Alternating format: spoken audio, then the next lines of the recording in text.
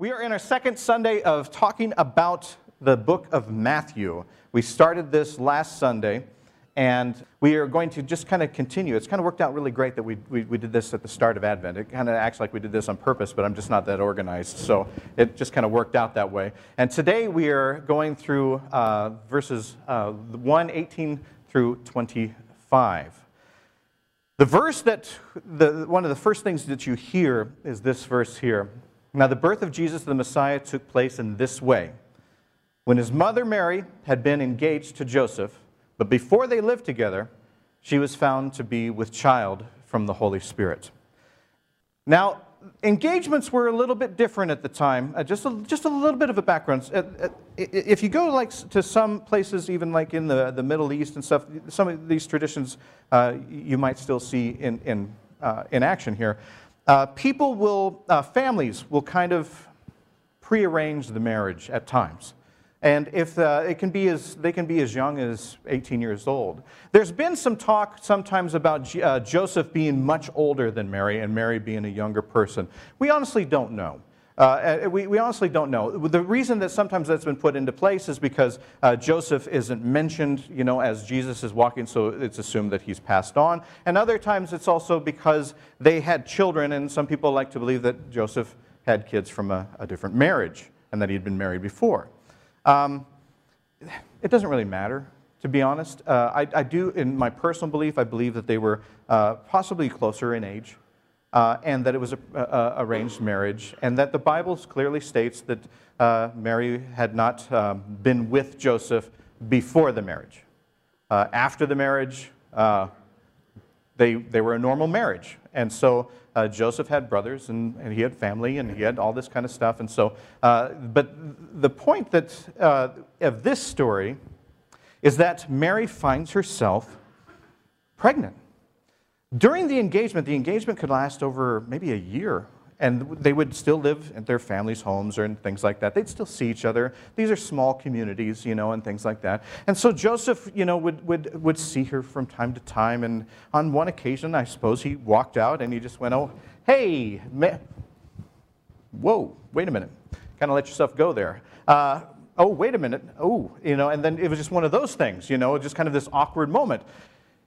And Joseph, immediately the Bible says, that he looked at her and went, and he decided to divorce her then and there. There's been something on my mind. Before I get into this story, I got to talk about Benedict Cumberbatch. Benedict Cumberbatch, I'm sorry, I can't let go of it. Benedict Cumberbatch, he played Sherlock. He's playing in one of the Marvel movies, Magic Boy, or what is it called? Wizard Guy, or something. Doctor Strange. That's what it is. I'm hip.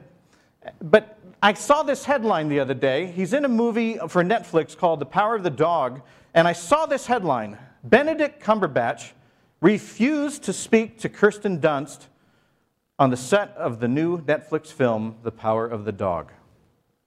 What a brute. That's just been bugging me. What an insensitive twit.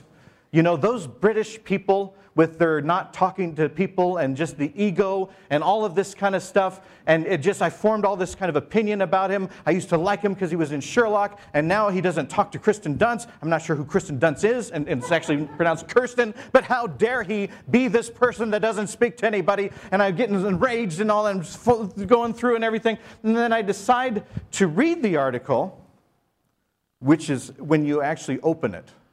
The thumb has to stop, and you press, and it'll open up more words for you. And it's the best app. You actually do this, and you stop it, and it will do that. There's more hidden. I don't know if they call them Easter eggs or what, but it's more. And you open it up, and you read that in the movie The Power of the Dog, Kirsten Dunst and Benedict Cumberbatch are playing adversaries to each other. They're playing people that aren't supposed to get along. And both of those actors are kind of what they call method actors, meaning that when they're on the set, they try to kind of be the character that they are, even when the camera's rolling and when it's not rolling. And they both decided that it would be better, since they're not supposed to like each other, if they didn't really talk to each other offset.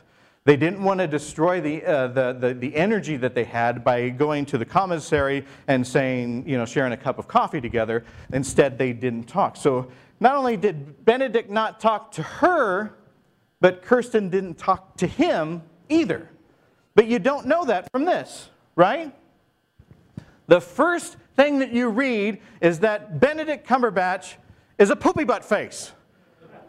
And if you're scrolling along, that's what you believe. And I also scrolled along a couple of where there were headlines that said that Kirsten Dunst wouldn't speak to him. But that's what all it said. And so on face value, that's all we get. And many times, we form an opinion. When I first saw that, I thought Benedict Cumberbatch had a darker side. I immediately added some drama to my head of, these guys must be, there's something going on there, and all this kind of soap opera-y stuff. And it turns out that they're just working. I just wanted to share that. That has really not anything to do with the sermon, but if you see this, Benedict Cumberbatch, he's a nice guy, he's British, he talks funny, but he's, and they're just okay. Don't you feel better now knowing that they're all right? All right, let's pray. No. So often we look at headlines in our lives. We look at the surface and we make judgments. And I'll tell you, I was in news, I used to be a producer in news, and I can tell you that it's very important to get the ratings. And sometimes to get the ratings, you have to put in that just first few sentences what they call a grabber, where the headline actually just pulls you in and you decide something. Back when I worked at it, we didn't have the scroll thing. We just had the grabber because we wanted you to read more. Newspapers do that, and they want you to read more. Today, we just scroll through. And just by reading that headline, we make an assumption, and we make a judgment. And sometimes it can be something that's kind of trivial, like, actors. I tried to stay as neutral as I could. But we all know in the time that we live in right now, in our diversity and divisiveness and arguments and all of this kind of stuff, that there are headlines on both sides, that people have formed judgments without even looking further into the article or the facts. We do that even without the headlines. We do that when we look at somebody. I think I've said this before. When you first encounter a person for the first time, it takes 6 seconds, is what they say, on average, for you to form an opinion about that person, for you to make a judgment about that person. So, 6 seconds. By the time that I got here, if you've never seen me before, 6 seconds, you made an opinion. On average. There's exceptions to every rule. But we have gotten to where the 6 seconds is something that we have put another word for it that is a dangerous word. Fact. In 6 seconds, whether we are scrolling a headline, whether we are looking at someone for the first time, we claim it as fact. I think you're this way. That's a fact. I know you're this way. That's a fact. And so my opinion about you, before you've ever even opened your mouth, has already become ingrained as fact in my head. And so if my opinion of you, then that 6 seconds, or that headline that I read, that misinformation, positive information, negative information, whatever you want to call it, if that 6 seconds, if I form that opinion and make that a fact, it's harder for you to prove me wrong. That doesn't sound fair. And that's what Joseph did. I mean, we can look at this in a broad scale, but we can also look at it, and let's just take this story right here. Joseph sees Mary. And the way that I picture it, because it's always in the movies, is he hears about it, he forms an opinion, divorce her. Even though he's saying, I really like her. I really like her. I'm in love with her. I have loved her, but divorce her.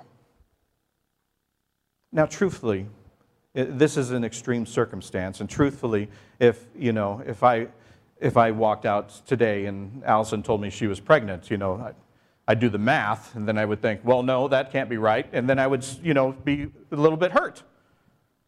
It'd be harder to convince me. Hi.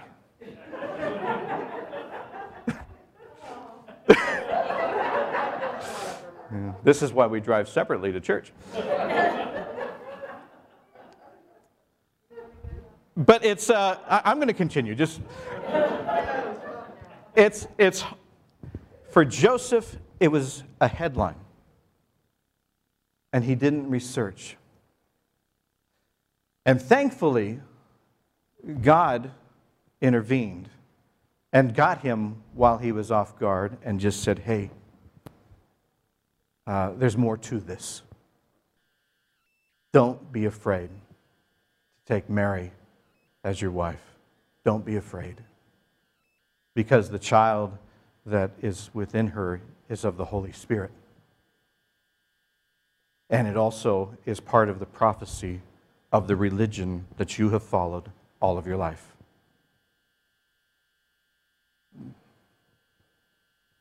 This is God saying, here's the headline, read more. Read more, discover more, and more importantly, listen to your wife. In this story, Mary is not really mentioned as having a voice in this. And in the time and the culture, she may not have. This might have been something where people talked about her instead of to her. And you just wonder if they had just gotten together and really shared their experiences, how much their faith would have grown just there. But instead, the story gives us different sides. In Matthew, it gives us basically Joseph's side. In the book of Luke, it gives us more Mary's side. I don't know why there's not a story of the journey that they took together that included communication between the two of them. Had that happened, maybe the first part of this story would not even mention anything about divorce, but rather a celebration of what was about to happen. We can make that story today. We have division. We have a lot of facts out there that are truly just false. We have a lot of opinions out there that are now facts. We have a lot of things that have turned uglier, and a lot of people are not having their say because we've made an opinion about them in sometimes less than 6 seconds. And sometimes just about 6 seconds, we have decided whether you are a friend or an enemy. That will destroy us. The one thing that God knew in the story of Joseph and Mary is that they had to both be on the same page. It wasn't just important for them to go to Mary and say, this is going to happen, and leave it at that, and now you try to convince everybody else. It was important for God to say, I need you both to know that there's more to this. Friends, I think that God's telling us that now. There's more to it. We get told right away, we have people that are we're in the middle of a pandemic. We have people that are against it. We have people that are for it. We have people that, well, not for the pandemic. We have people that are, that's a weird website, but we have people that are, we have to look at facts in our life. Politically, it just depends on who says it. If you say this on my side, I'm going to agree with you. 4 years later, if they say it, even though they're saying the same thing, but they're not on my side, I disagree with it. We're better than that. We're smarter than that. We look further in our lives. We go past the headlines. We read further. That doesn't just go with stories from Hollywood. It goes for when we meet a neighbor. We can take the time to learn from each other, to talk about each other, to explore the things that make each one of us a story in the book of Christ. We can share our faith with each other. We can share our differences with each other. And we can do that about ourselves too. You know that 6 seconds? We do that for ourselves. How many of us look in the mirror first thing in the morning and make a judgment of who we are? And how many of us don't give ourselves the benefit of the doubt? My prayer today is that we listen, we pause, we take a break, and we see, is there more to this story? Is there more to my neighbor? Is there more to myself? Would you pray with me? Gracious and loving God, we live in a fast-paced world. It doesn't have to be that fast. Help us to expand beyond 6 seconds. Help us to go further than just a headline. Help us to delve deeper. Help us to want to know more. Help us to seek and find. Help us give our neighbor the benefit of the doubt. Help us to be curious and learn more about each other and be blessed by learning more about each other. And help us learn more about ourselves and be blessed by that as well. In Jesus' name, Lord, we pray. Amen. We need to take the time to learn from each other. A hero of mine, as many of you know, is Fred Rogers. And he was talking to an interviewer, a very skeptic interviewer. And he said, do you know what the most important thing to me is right now? And he said, what? And he said, talking to you. May we, when we come across our neighbors, when we engage in that conversation, may that be the most important thing to us right then. Sharing and listening. And may we please, please do that for ourselves. Love God, love yourself, love your neighbor. Amen.